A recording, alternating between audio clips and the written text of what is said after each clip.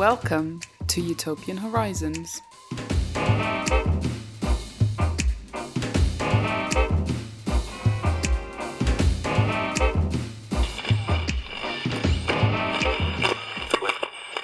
Hello, my name is Paul and welcome to Utopian Horizons, a podcast where I cover a different utopia, dystopia, utopian thinker or movement in each episode.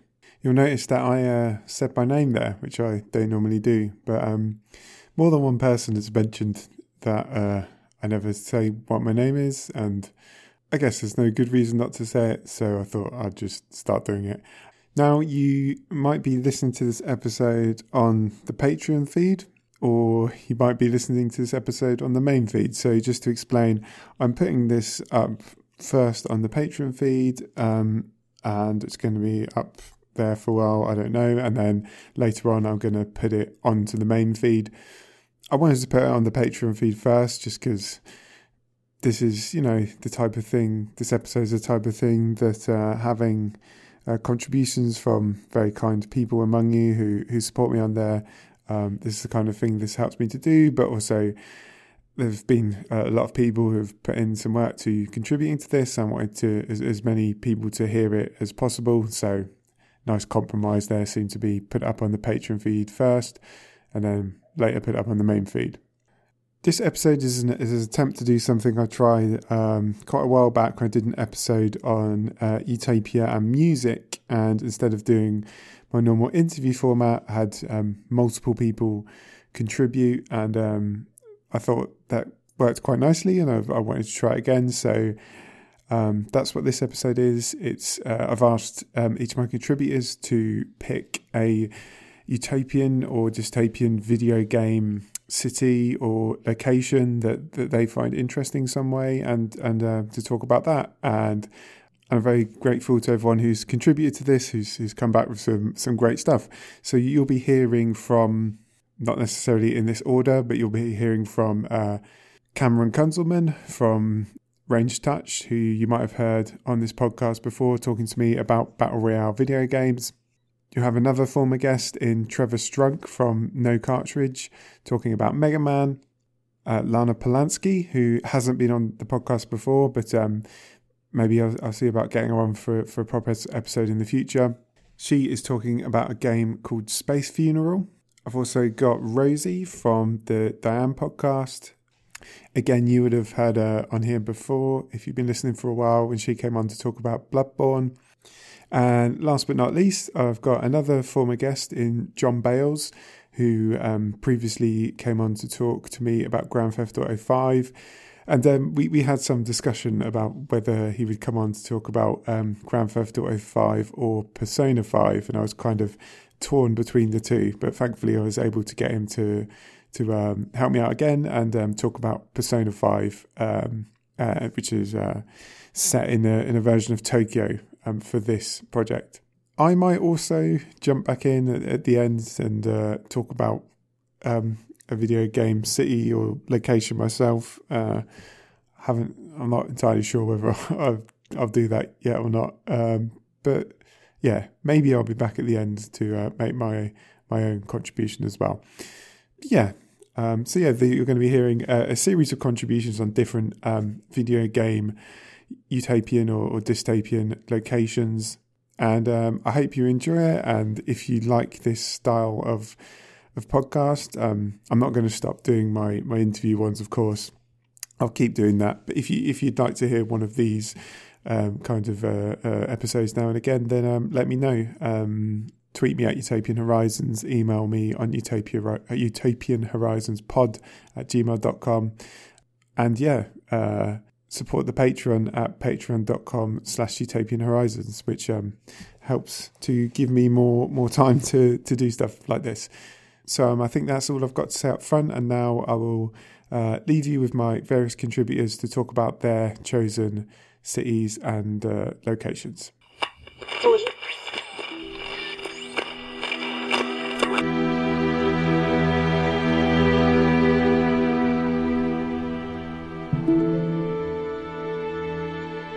Hello, Hello, my name's Rosie, and I've hosted and produced Diane, which is a podcast about Twin Peaks, and also The Shadow Trap, which is a show about monsters.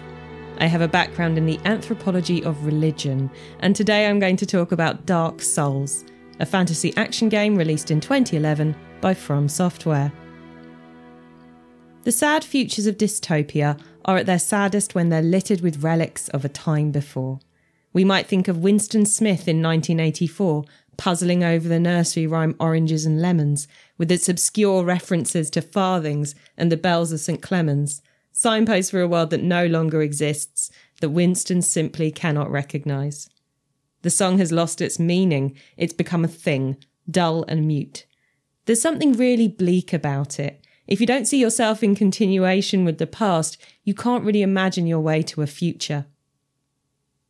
Dark Souls is heavy with the silence of the past. It isn't necessarily the first place you might look to for dystopia. I think most of the time when you mention dystopia, people think of wet pavements and neon lights, not this world of foggy woods and rotting castles. But something has gone very wrong here indeed. We can describe Dark Souls as post-apocalyptic fantasy. It's set in a kingdom called Lordran, and at one point this was your standard knights and glory kind of situation. There were grand cities and gallant knights and castles big enough for giants. Now everything is falling away.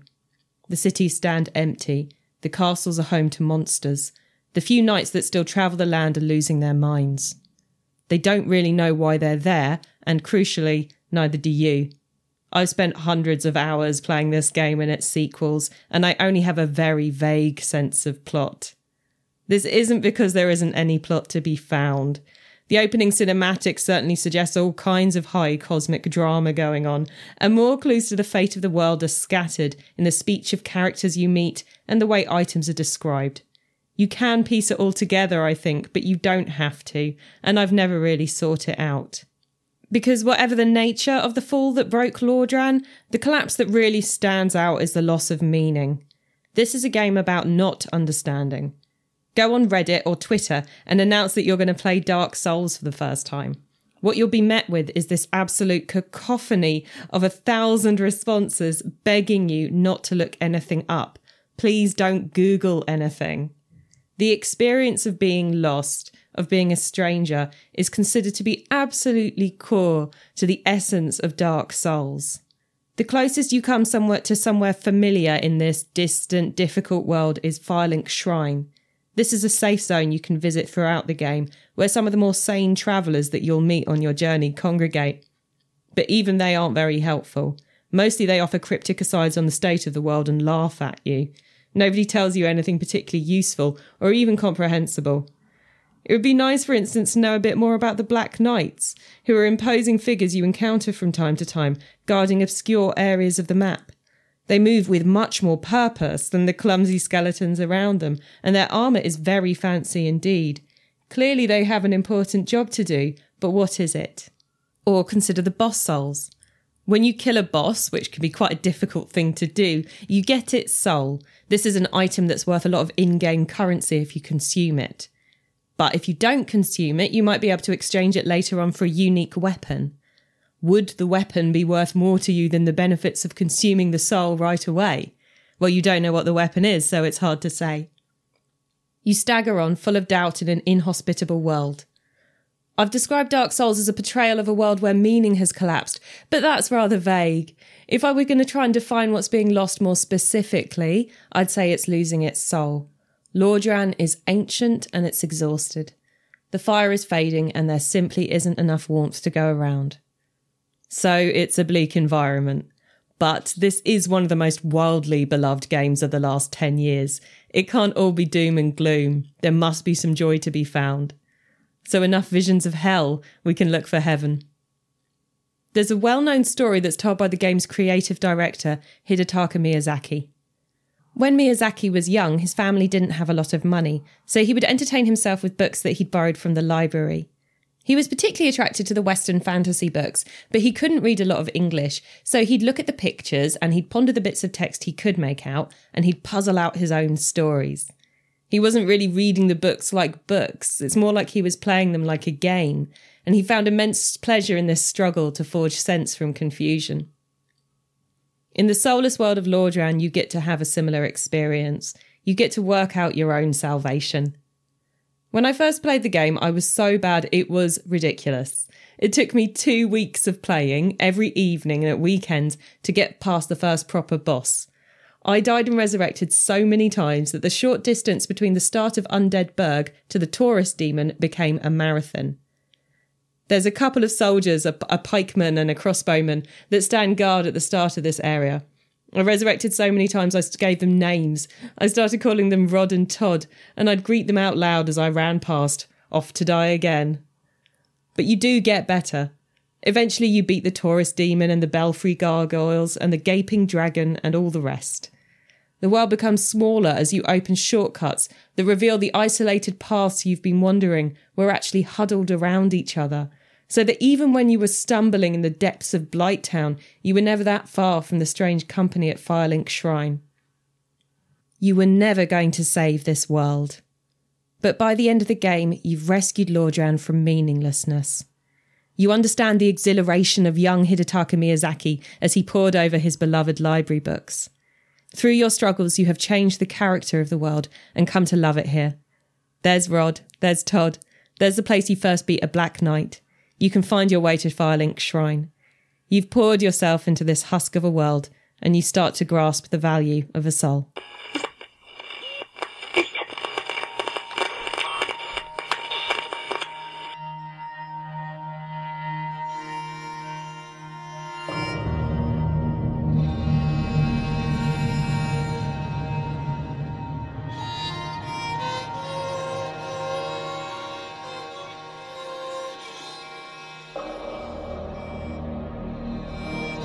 Hi there, I'm Cameron Kunzelman. I'm a video game critic, and I've worked in a lot of different places and capacities, for Waypoint, for Kotaku, for Polygon, and Paste, and a lot of different other places. I have a PhD in moving image studies. I am part of Ranged Touch, which is a video game content creation thing supported by Patreon. And I release a show called Game Studies Study Buddies, where we read academic game studies books and then talk about them, me and Michael Lutz. Also do an actual play show and some other things too, like Too Much Future, which is a show about the Fallout games. I guess I should say you can check all that out at rangedtouch.com and on Twitter at ckunzelman, CKUNZELMAN, to find out about all that stuff. But I'm not really talking about all of that today on this episode of Utopian Horizons. Thanks so much again for having me, even though I'm recording this and I'm not in dialogue with you directly. Anyway, but you're the listener, you're on the other end, so I'm going to get right into it. I want to talk about Trumbull County, or Trumbull Valley. I keep making this mistake, and I think that there's probably some sort of neat psychoanalysis reason. No, I'm kidding. There's no neat psychoanalysis reasons, but there's probably some reason I'm doing that. But Trumbull Valley is the landscape in which the game State of Decay takes place. State of Decay is a game from Undead Labs. It came out several years ago, and the basic idea behind it is what if procedural narrative put in context, or at least procedural characters put in context with written narrative in a zombie apocalypse, what could that produce? It's a fairly unique game. It's got a lot of different mechanics to it. I wouldn't say it's mechanically complex, but it just has a lot of different stuff going on at different times. You always have a base. That base always has certain material needs. That base can be upgraded. That base can be augmented and improved by adding new members to your community. And generally the play of the game is you have some sort of immediate narrative goal. So there's someone to go rescue, or there's some location to clear out, or, you know, there's someone you need to go talk to, and a bunch of kind of procedurally generated local goals. So you need to be able to find the supplies to run the base, or you need to repair something that exists there. So it's this really cool kind of combination of base management and third person, I don't know, survival. You got to find food, you got to find guns, you have to find all the things in the zombie apocalypse in the United States that you might imagine. It's very much in conversation with the zombie genre in general. I have a lot of experience with the zombie genre in that I've played a lot of the games and I'm, maybe not complete, but I've got a good baseline bit of knowledge about zombie media in general. And much like many people, I don't have a lot of patience for it. I think I've been burned out on it. I want to say, so I played a lot of zombie games. I've been involved in a lot of zombie media, and I would say probably the only truly great zombie game is State of Decay, and the reason it is so good to me, so truly apex great. The Walking Dead's got great parts to it, but consistently all the way through all these little pieces, it's gotta be State of Decay for me, and that's because you've always got this narrative goal, and you've always got these kind of short-term goals, but in the middle of that, there's all this kind of procedurally generated content that's around characters. I'm not the first person to kind of hone in on why this is so special. Back when the game came out, Austin Walker at his old blog wrote a piece called State of Decay, Filling in the Gaps. You should be able to probably Google that up. And you could, if you go check that out, you can see Austin making a very similar argument to this, although I think we were making the argument at the same time and around in response to the same stimulus, which is that the characters that you play as, and you can play as any member of your community, the characters that you play as have their own traits, and they have their own distinct capabilities. Some of those are because they show up in that kind of pre-planned narrative. Some of those are kind of, just in the bag and ready to go. But other ones are just types of people that you might meet out in the world. They're teachers, or they're soccer players, or they're former military members, or whatever. There's a wide array of people who can be generated in this world, and there's this really great kind of dual system where when you're out doing those short-term goals that I mentioned, looting, looking for things, looking for supplies to help you build your base to achieve your next big narrative goal, you can find people out there who are being attacked by zombies, and you can go and help and rescue them and kind of clear the zombies out. You can recruit them, you can get them in your vehicle and drive them back to your base, and then they become a part of your community, but they also become someone you can play as. This is really cool, I think, but this really doesn't have anything to do about what I was asked to talk about, which is kind of utopia or dystopia within the context of the video game. The reason I talk about characters first is that Trumbull Valley is this kind of small... it's a big, wide map, but it has these kind of communities in it. So the church that you begin the game in has a small community built around it, probably 3 or 4 streets, with maybe a dozen houses or 15 houses total. And at the beginning of the game, you become the master of this space. You know it intimately because you have to dodge in and out of these buildings. And when you're getting these characters and bringing them in, each of them has different capabilities for getting around here. Some of them are going to be able to run for longer. Some are going to be able to carry more materials. Some are going to be able to be more accurate with weapons, things like that. As you progress through the game, you move to different areas in this map. The church that you started out at just might not be the best location for the rest of the game, and so you can move your entire community to somewhere else, but it takes a lot of effort and a lot of time. It takes an investment, and truly getting across the map to begin with is it's an accomplishment. It's difficult to do. It is scary to be inside the body of these characters and go out in a difficult world, in a violent world, in a fairly delimited space, in a valley, right? Much like the valley of Dawn of the Dead. But you're in this kind of enclosed space with lots of possibility, but that possibility is deeply in communication through the characters that you're finding and the characters you're communicating with and the characters that you're choosing to play as. In Austin's piece that he wrote in, I think this is maybe 2013 or something like that, he talked about how those differences between characters, those differences are what make the game interesting, because you are taking a not optimally created person, right? This is not a character that you're building, but this is someone you found out in the world.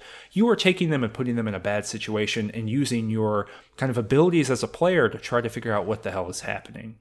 That's how the whole game plays. And once you get through the whole game, right? Surprise, surprise, you can beat the game.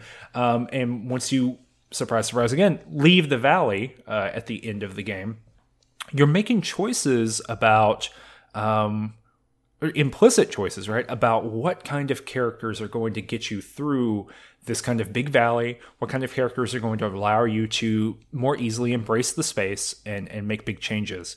And so what I find so powerful about Trumbull Valley as a space is that it's so deeply in communication with its characters, and that the characters come into their own, and, you know, they come into a particular kind of being. And they feel more full than perhaps a more written character or more scripted character, simply because there are so many pieces of them that you are then assembling as a player in relationship to the landscape. So the narrative cool parts of the game, the kind of character-focused cool parts, this procedural generation that's going on, I can't separate it from Trumbull Valley. And so that's why Trumbull Valley is my favorite. I guess Dystopia. But gosh, it's a good one. Check that game out. It's really good. I was Cameron Kunzelman, telling you all about a game. You should go check it out. It's really good. I hope you will. Let me know at @ckunzelman on Twitter what you think.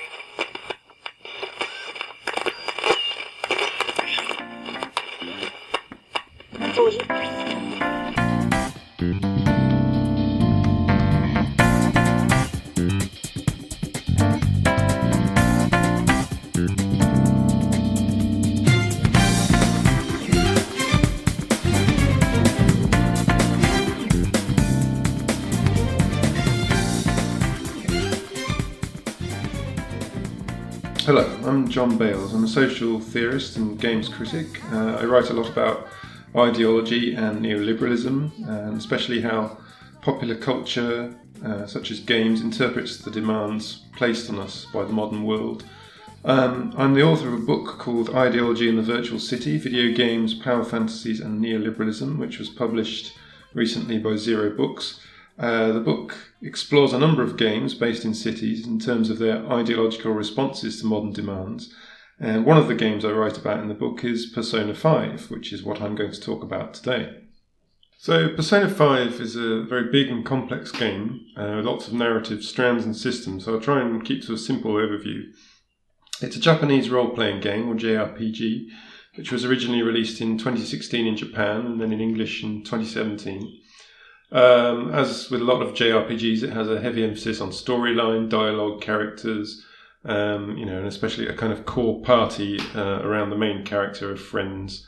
So in the game, you move around different locations, talk to people, purchase equipment, complete requests, improve your stats, try to level up, and so on.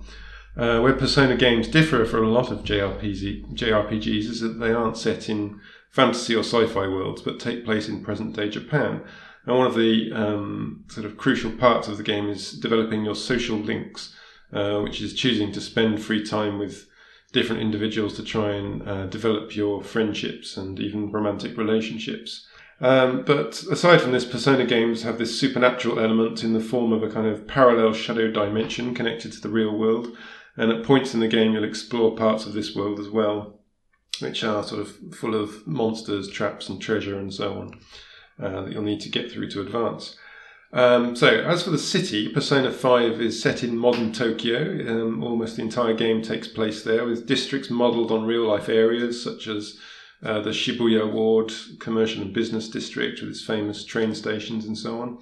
But this is not an open world. It's very different from many representations of cities in games. Usually, in many games, you'll find a big city or metropolis it's a kind of symbol of modernity, liberal values, permissive living, loose morals, risk-taking, crime, and freedom. Probably the biggest theme of all. If you look at Grand Theft Auto or Watch Dogs or Yakuza or something. It's a place of free movement in choice. In Persona 5, the city is really a symbol of the denial of freedom or imprisonment. It uses the motif of prison in various ways. And I think its utopian ideal is then to make the city become the place of opportunity and freedom that it's supposed to be. It's not about resenting or wanting to change the demands of pressures of everyday modern life. It's about how the old hierarchies get in the way of those demands. As for the story itself and how the game works, so you play a young a guy in his late teens who's been expelled from his rural school and sent to live in Tokyo with a family friend because he was, unfairly, it turns out, convicted for assaulting some important man back in his hometown. And he's been put on probation. So any further kind of misbehaviour will see him put in jail. So at first you're heavily monitored and aren't able to do much. You go to and from your new school, aren't allowed out at nights. But as things progress, you gain access to more areas and activities. So when you move around the city in Persona 5, like I say, it's not like an open city. You don't travel freely in a continuous space. You select an area and are transported there. And then each district of the city is basically a small enclosed area containing points of prescribed interaction, such as conversation or shopping or, work or leisure activities. Time is also monitored. It's divided into days and then into sections of each day, morning, afternoon and evening phases, each of which will give you the chance to do something. Sometimes it's enforced, like you have to attend school at a particular time, or sometimes you can choose an activity, which could be anything from a part-time job to eating in a restaurant or choosing a friend to spend some time with and develop your bond with that friend. So really the test is really how you manage these time slots and try and balance developing your character's skills and bonds by prioritising different things. And, even though the game does open up as you go on, there's still this kind of atmosphere of assumed criminality, so minor freedoms that are given are a privilege to be earned through sort of meeting targets and good behaviour, and you're always kind of enclosed by the space, the spatial restrictions and the temporal restrictions. The other side of the game's supernatural side is called the metaverse, and this is where you're apparently responsible for some kind of other kind of rehabilitation that goes beyond the character's personal issues. This is a world that's made up of the unconscious cognition of city inhabitants, or the deeply repressed fantasies that motivate their behaviour beneath conscious perception. It's the city's unconscious, or id. It's a very concept from psychoanalysis, of course, and Persona as a series often draws on psychoanalytic concepts, especially Carl Jung's theories. So in the metaverse, there are these places called palaces that represent the unconscious desires of particular individuals who are in positions of authority, who abuse their power. And you go into these palaces, you fight the monsters within them, and steal the object that represents this corrupt individual's desire, and that changes their behaviour in real life. To do this, you unleash your personas, which is this embodiment of the rebellious part of yourself that is usually repressed by social norms. So, you unleash your rebellious side. And as the game continues, you target more and more of these corrupt figures in the reality by entering the metaverse to change their cognition and forcing them to confess their crimes in reality. So, there's obviously a lot going on here. First of all, if we talk about the city itself, how it portions time and space into segments, sort of manifest a limited choice and obligation. It's impossible to do everything, at least when you the first time you play through the game. So you're having to prioritise everything. And in that sense, it sort of resembles ordinary modern life. There are tons of things you should do, not enough time to do them, and it's your responsibility to try and fit them all in. But this isn't, painted as an issue in Persona 5. I think that is very much the game's utopian vision, and it's what gets in the way of that lifestyle that's at issue, embodied by these corrupt characters. And I think, one of the things that's interesting in the game is its presentation. This Persona games have this kind of slick anime visual style with interesting characters, brilliantly designed characters, and these addictive soundtracks. Here it's all sort of acid jazz tunes. So even when you're doing these kind of mundane, routine things, it's like this sort of underlying force that's just ready to kind of burst free. It's the potential of your character and the city if it could break out of prison and run smoothly. So on the other hand, you've got, the metaverse, the city's repressed unconscious. Towards the end of the game, it transpires that the mysterious rehabilitation you've been charged with is to rehabilitate the whole of society from its corruption and apathy. And you discover at the heart of the metaverse is the unconscious of the majority of people, and it takes the form of a prison itself. Everyone is, that's what it's saying, is everyone's going through their normal routines without caring about how things are run. And they become prisoners to these corrupt individuals, elite individuals. But the point is that these are kind of happy prisoners. They accept this corruption and injustice as long as they don't have to take responsibility for the state of things. So what you have to do in the end is find a way to inspire these people out of their apathy to sort of beat the final threat to the city. So it's, there's quite a sort of radical political message of social change here that sees the elite as the problem and puts the onus on everyone, not only leaders, to make that change happen. But I still think as a utopian ideal, it's rather limited and doesn't actually question how we understand, what's good for society. It's in the end a reformist concept of change, I think, that appears unrealizable because it doesn't deal with underlying social issues. It never really sort of looks at how the institutions themselves are at fault. It's the cynical individuals that abuse them and the public apathy that lets them get away with it. What's missing here is any explanation of why people are so corrupt or apathetic today specifically. Is this something that's specific to the modern city? And, what if the apathy is a result of modern life, the modern routines that the game is actually sort of basically celebrating? There's consumer demands, the demands of work and so on. So, the game may be encouraging sort of greater democratic participation, but I don't think it can consider the extent to which neoliberal political, financial, legal and cultural institutions themselves cause our disengagement in the first place.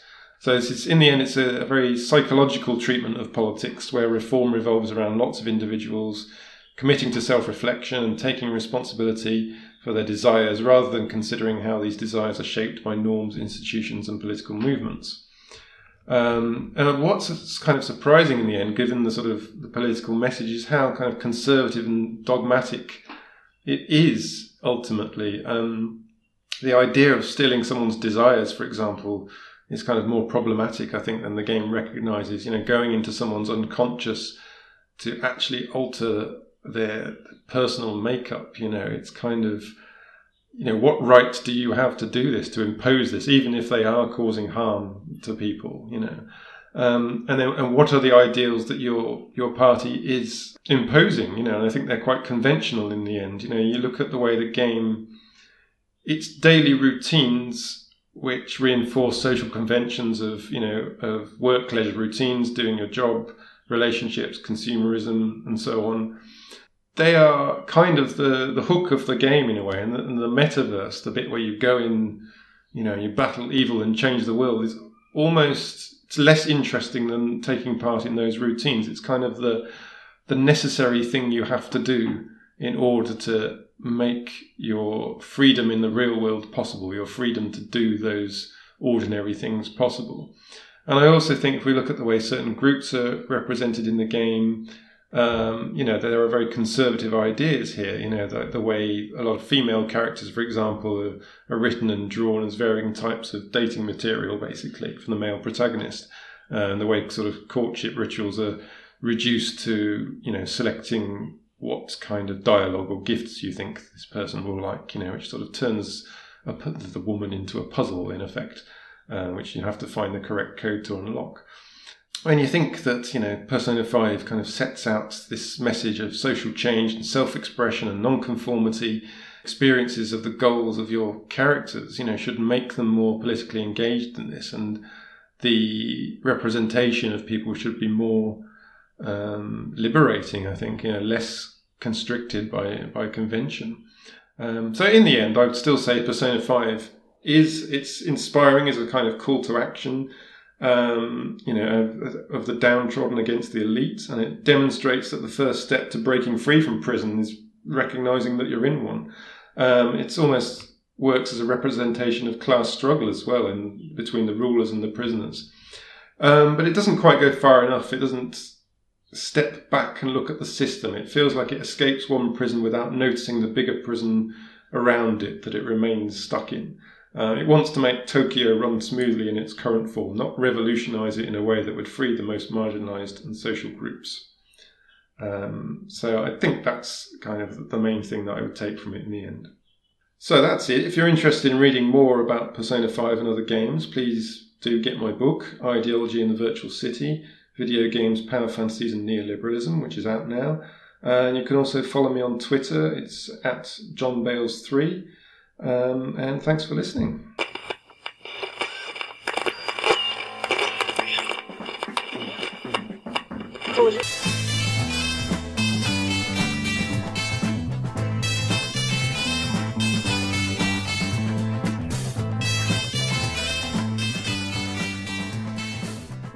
Hi, my name is Lana Polanski.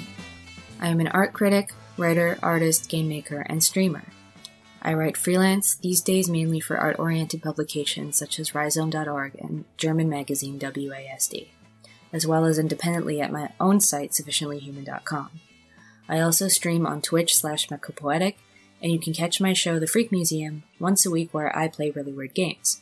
If you'd like to support my work, you can at patreon.com/myname, and you can also follow me on Twitter at MechaPoetic. I would really appreciate both.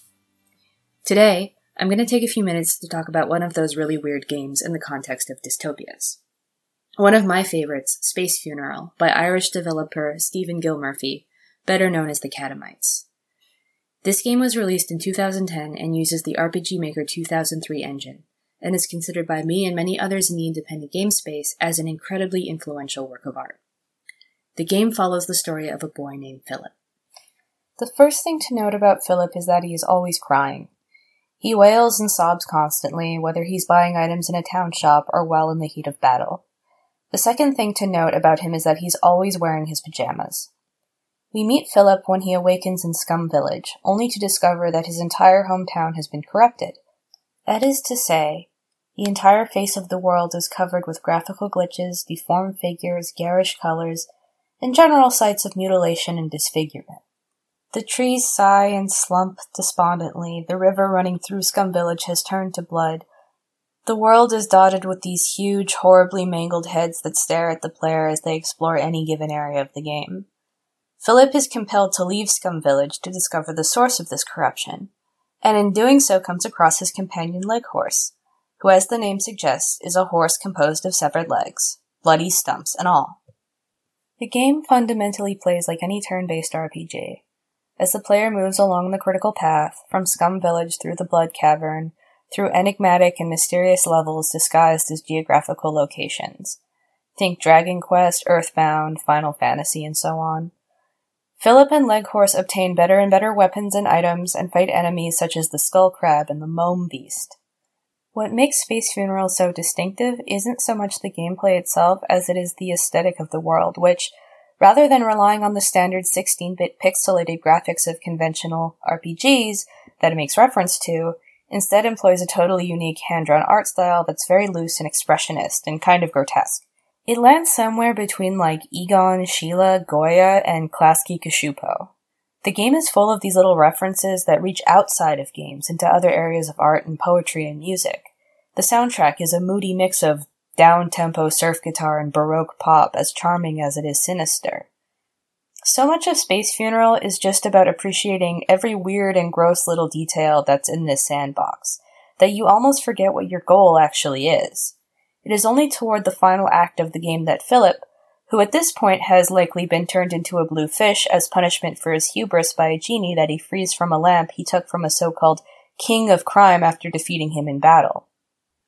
Only after all of this do we even learn where we are supposed to have been going all along, to the City of Forms dominated by the overzealous artist Moon. Upon arriving in the frozen-over City of Forms, Philip and Leghorse enter Moon's lair, where we see what appears to be a museum exhibit displaying a variety of figures we met along our journey, placed here as works of art. That's because that's what they are, created by Moon, who had become so obsessed with creating a perfect world of forms that she decided to corrupt the land in order to draw new inspiration. Before defeating her, again in turn-based battle, She revels in the fact that she did this because her own obsession with perfect representation turned out to be a futile exercise. So she created this dystopia as a way to confront the fact that no amount of photorealism in art will ever come close to capturing the depth and magic of the actual thing it's trying to represent. Upon defeating Moon, the world returns to normal, appearing exactly as any other 16-bit pixelated RPG would, and Leghorse, also known as Prince Horus, and Philip are no longer bloody or crying. They have also been restored to their proper forms, the kind of generic-looking heroic anime knight you might expect to see in a knockoff turn-based fantasy RPG. There are 2 other Space Funeral games, which I unfortunately don't really have the time to talk about, but there's a lot that can be said about how the first one serves not just as a love letter to the other, more established RPGs it makes reference to, but also as a parody of them. I'm not sure that Space Funeral intends to excoriate just the games themselves, but rather a tendency in games culture and criticism to try to justify video games as art, while also maintaining a really conservative standard for what qualifies not just as a good video game, but even definitionally as a video game. This game doesn't really depart terribly from the genre in terms of its gameplay conventions, but it does push certain boundaries of aesthetic representation and storytelling, which in 2010 would have seemed pretty novel, even revelatory. A thing to remember about this period is that the question of whether or not games qualify as art was a heated and controversial discussion amongst critics. Roger Ebert famously declared in 2010 that games could never be art, sending off a shockwave of defensiveness, but also a little bit of self-reflection for developers like the Catamites, who has actually written on this topic, and who had already spent his young career fighting an uphill battle against the restrictive standards of expression imposed both by the industry and by gamers themselves, who often seek validation for their medium as an art form but are often unwilling to confront the things they consume critically or consider alternative perspectives or styles. Space Funeral, therefore, is a dystopia only to those who view these alternatives as a corruption of the medium they hold so dear. That's maybe a bit of a glib thesis on the game, but I'm running out of time, so I think I'll leave it at that, and highly recommend it to anybody interested in experiencing this pretty important piece of outsider digital art from a prolific and fascinating period of independent game development.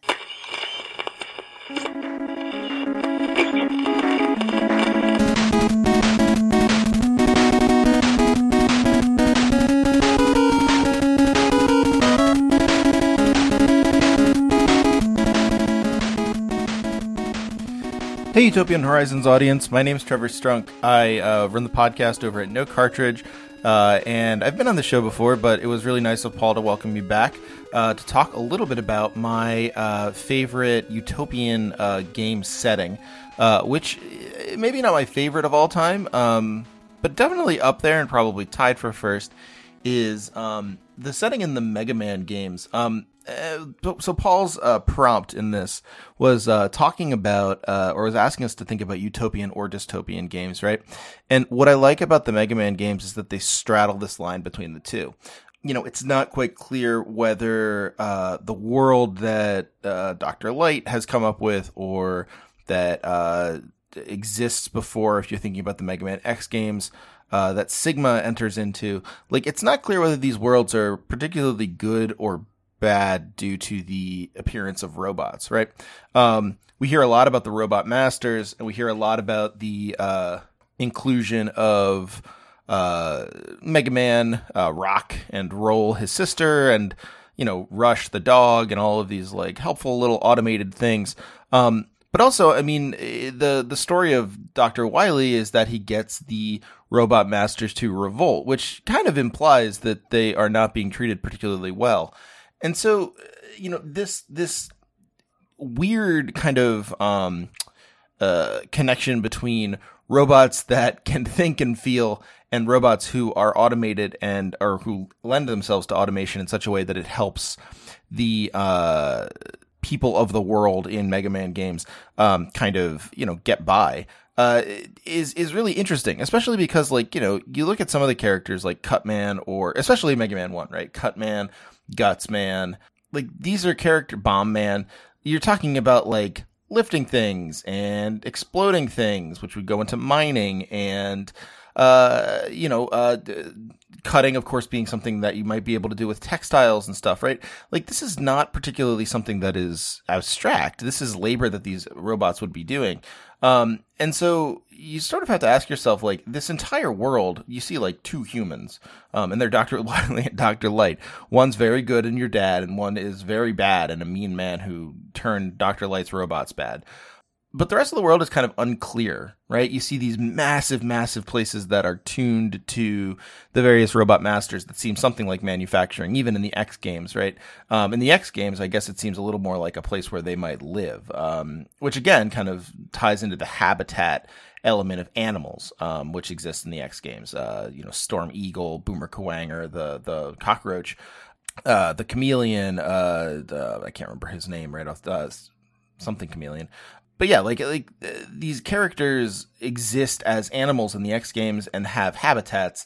The creatures, the robots exist as, workers and have little factories in the Mega Man games. And your job as Dr. Light's robot is to go in, kill a bunch of other robots, blow them up so that, well, it's not entirely clear. They won't take over the world. They won't destroy humanity. Like, it's not totally clear what the end game is of Dr. Wily, for instance, even if the end game of Sigma is something like, robot takeovers of the world.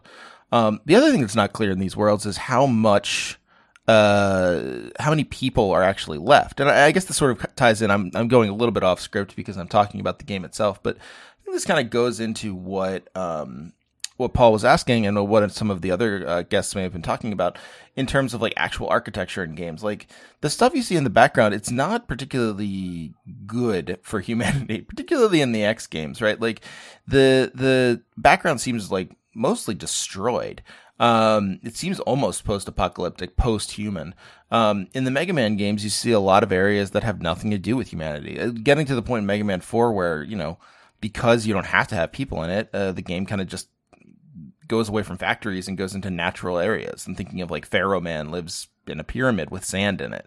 There's always these water levels, right? Like these are levels that don't have to have people in them. And they have these like magnificent kind of like fascinating, amazing grids of steel beams or strange tubes or like electric conductors and stuff like that, some of which serve as barriers, some of which serve to, just like give set dressing to the world.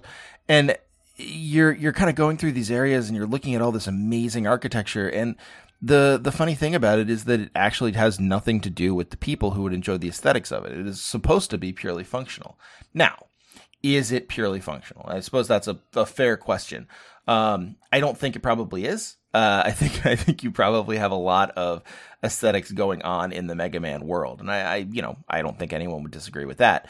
However, if you suspend your belief enough, it almost certainly could be an instance of, this is just a world that is, I'm trying to think how to say this. This is a world that is purely a world of robots, purely a world where robots live and robots can thrive, and not a world where humans should be. And to imagine like a game that urges you to, be a robot fighting for people and then not show you any of the people that you're fighting for outside of Dr. Light and maybe Roll, who I think is sometimes a human. It's just fascinating. I mean, it's like it's a totally weird thing to ask a player to commit to, right? It's a totally strange thing to say, like, yeah, look, like you have to be willing to fight for these people that like you're never gonna really see.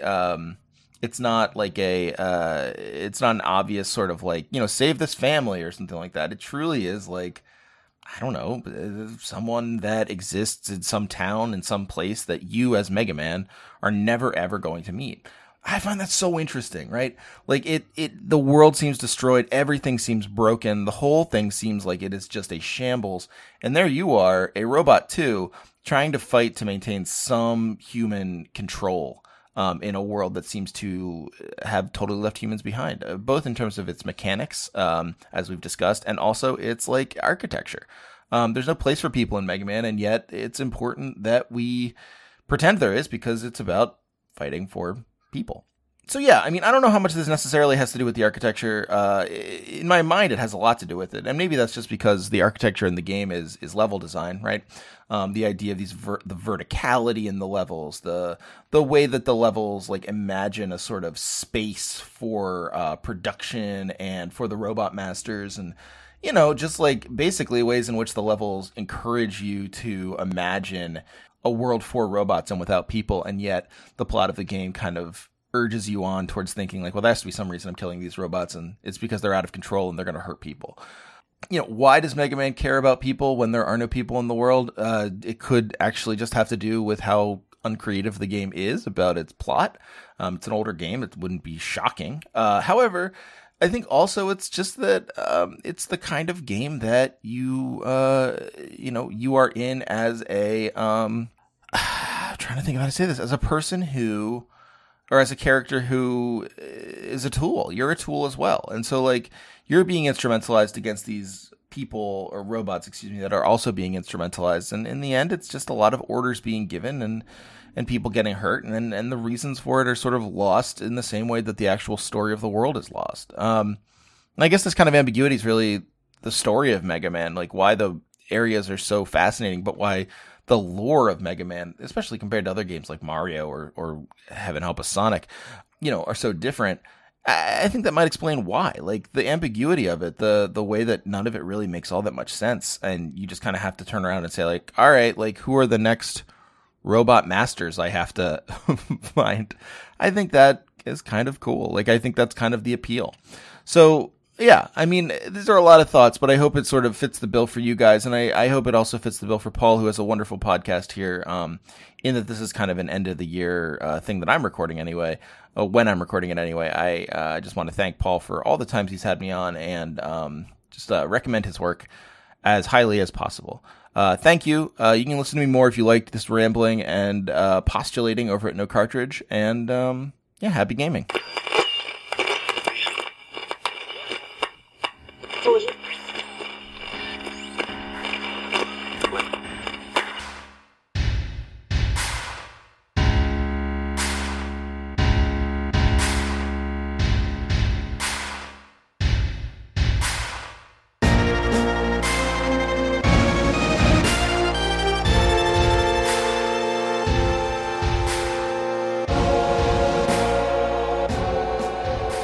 Hello, it's me again, jumping back in to make a little contribution at the end. So, I had a couple of possible cities or video game places in mind to talk about, but I decided to pick an obvious one. All my guests have done the clever stuff, so I don't need to do that. And I've decided to pick Midgar from Final Fantasy VII. Now, ahead of doing this, I think I have to give some credit to Nick Rubin, who wrote an article a while ago about Final Fantasy VII, kind of about some of the stuff I'm going to be talking about. I mean, a lot of this stuff is things I've already had in my mind, but he made some nice points in that, which I may inadvertently repeat. So I just wanted to mention that up front. And if you want to find that, that was on VG247. But anyway, so yeah, Midgar is the beginning location from Final Fantasy VII, a very famous location in games. I think partly just because of the fact that you spent quite a significant portion of the beginning of the game yet there, instead of doing that RPG thing, that JRPG thing of, well, sorry, Final Fantasy VII does do that JRPG thing of having a big world map with lots of smaller locations, and then when you get to those locations, then then you like visit the town or village proper. But Final Fantasy VII gives you hours in Midgar before it kind of opened up, and by virtue of that, it really helped it seem massive. But I think there are other reasons why it's memorable. And what I really like about it is, so this does, Final Fantasy VII and Midgar specifically does a couple of things I like. Or I'm interested in leftist, what I would say is leftist politics, even in a distorted form, finding their way through in popular culture. I mean, to give an example, I've talked about before. I've talked about like how RoboCop is you can read kind of left-wing messages in there. You can read reactionary messages in there. It's kind of a mix of things. I think you probably, I haven't played Final Fantasy VII for a while, but you could probably say the same thing. I'm not describing it as like a committed, like hardcore leftist video game, but certainly it has anti-corporate themes, environmental themes that come through in the game.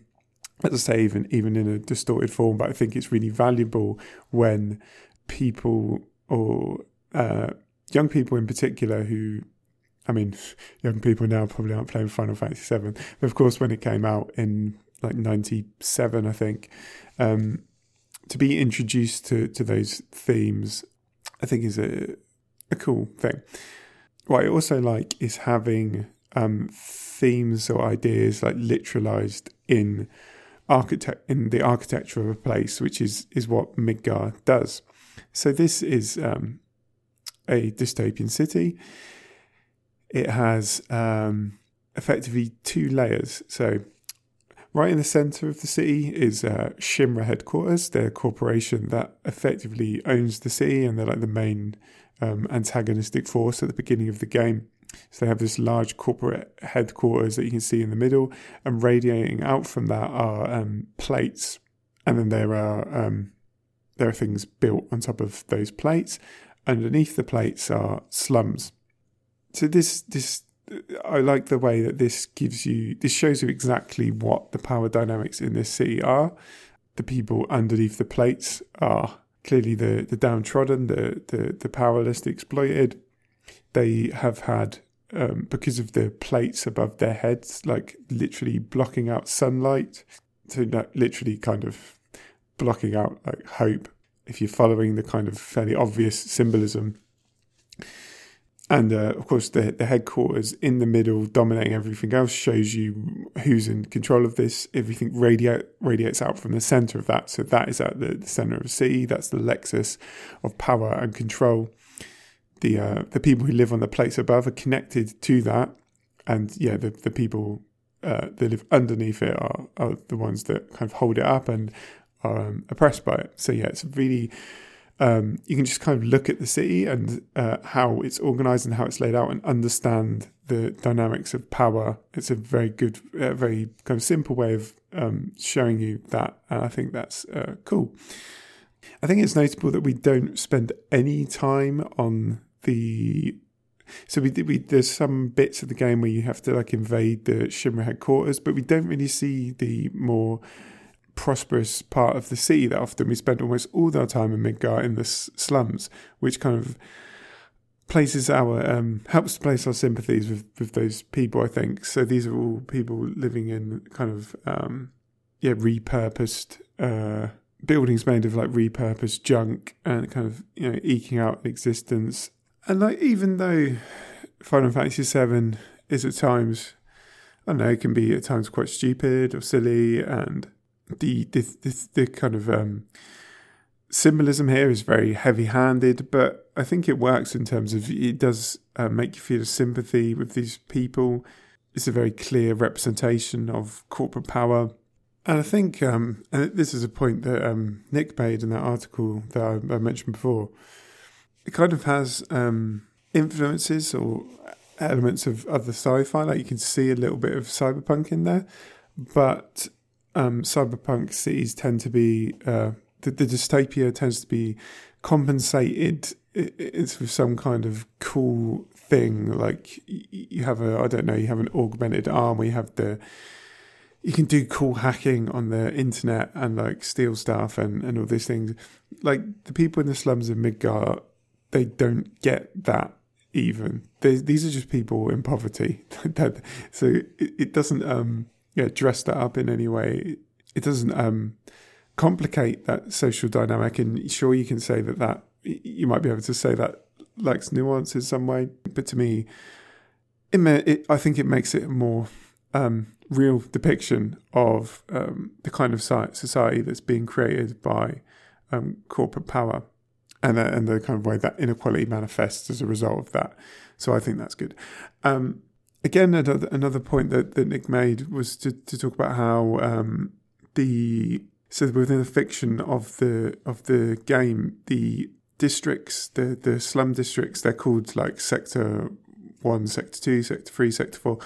They used to have names. They used to be separate towns and villages, but under this kind of corporate rule, they've lost, and it's one that's been brutally enforced. It's kind of, each place has lost its identity. The people there kind of can't remember what they used to be called. That's been lost to time.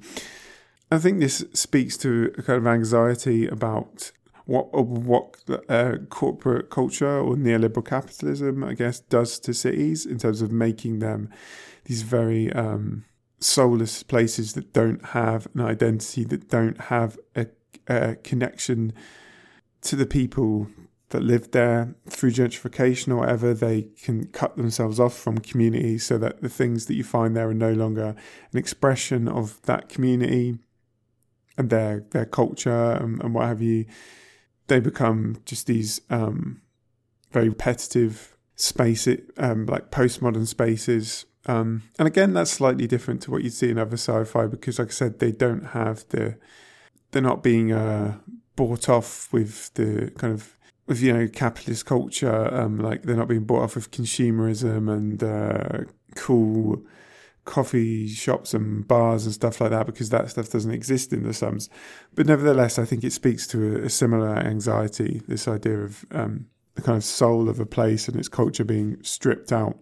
So yeah, that's what I like about Final Fantasy VII and Midgar.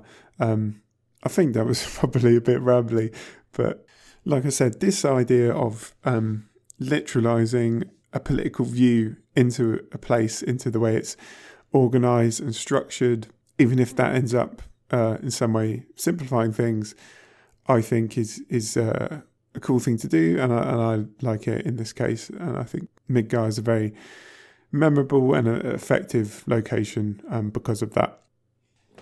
So that's the end of this episode. I want to say a big thank you to everyone that contributed to this.